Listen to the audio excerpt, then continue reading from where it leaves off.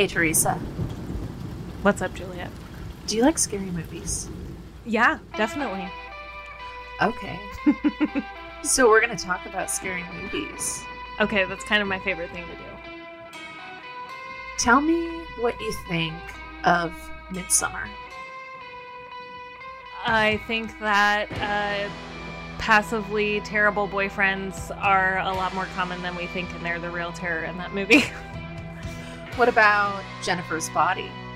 Oh man, I think that I can't wait to watch it again, and I'm so excited about girls having their say and taking charge of their sexuality in horror movies. How about Black Christmas? Oh, which one? All of them? All of them? One of them? Which one is your favorite? My favorite is the 2006 version, and I'll just say Michelle Trachtenberg, Mary Elizabeth Winstead, a Christmas horror movie set in a sorority house. What more needs to even be said?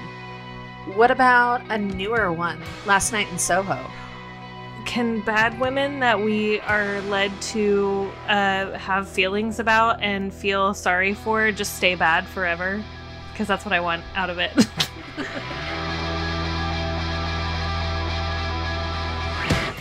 These are just some of the conversations you're going to hear on Attack of the Final Girls, a new horror podcast.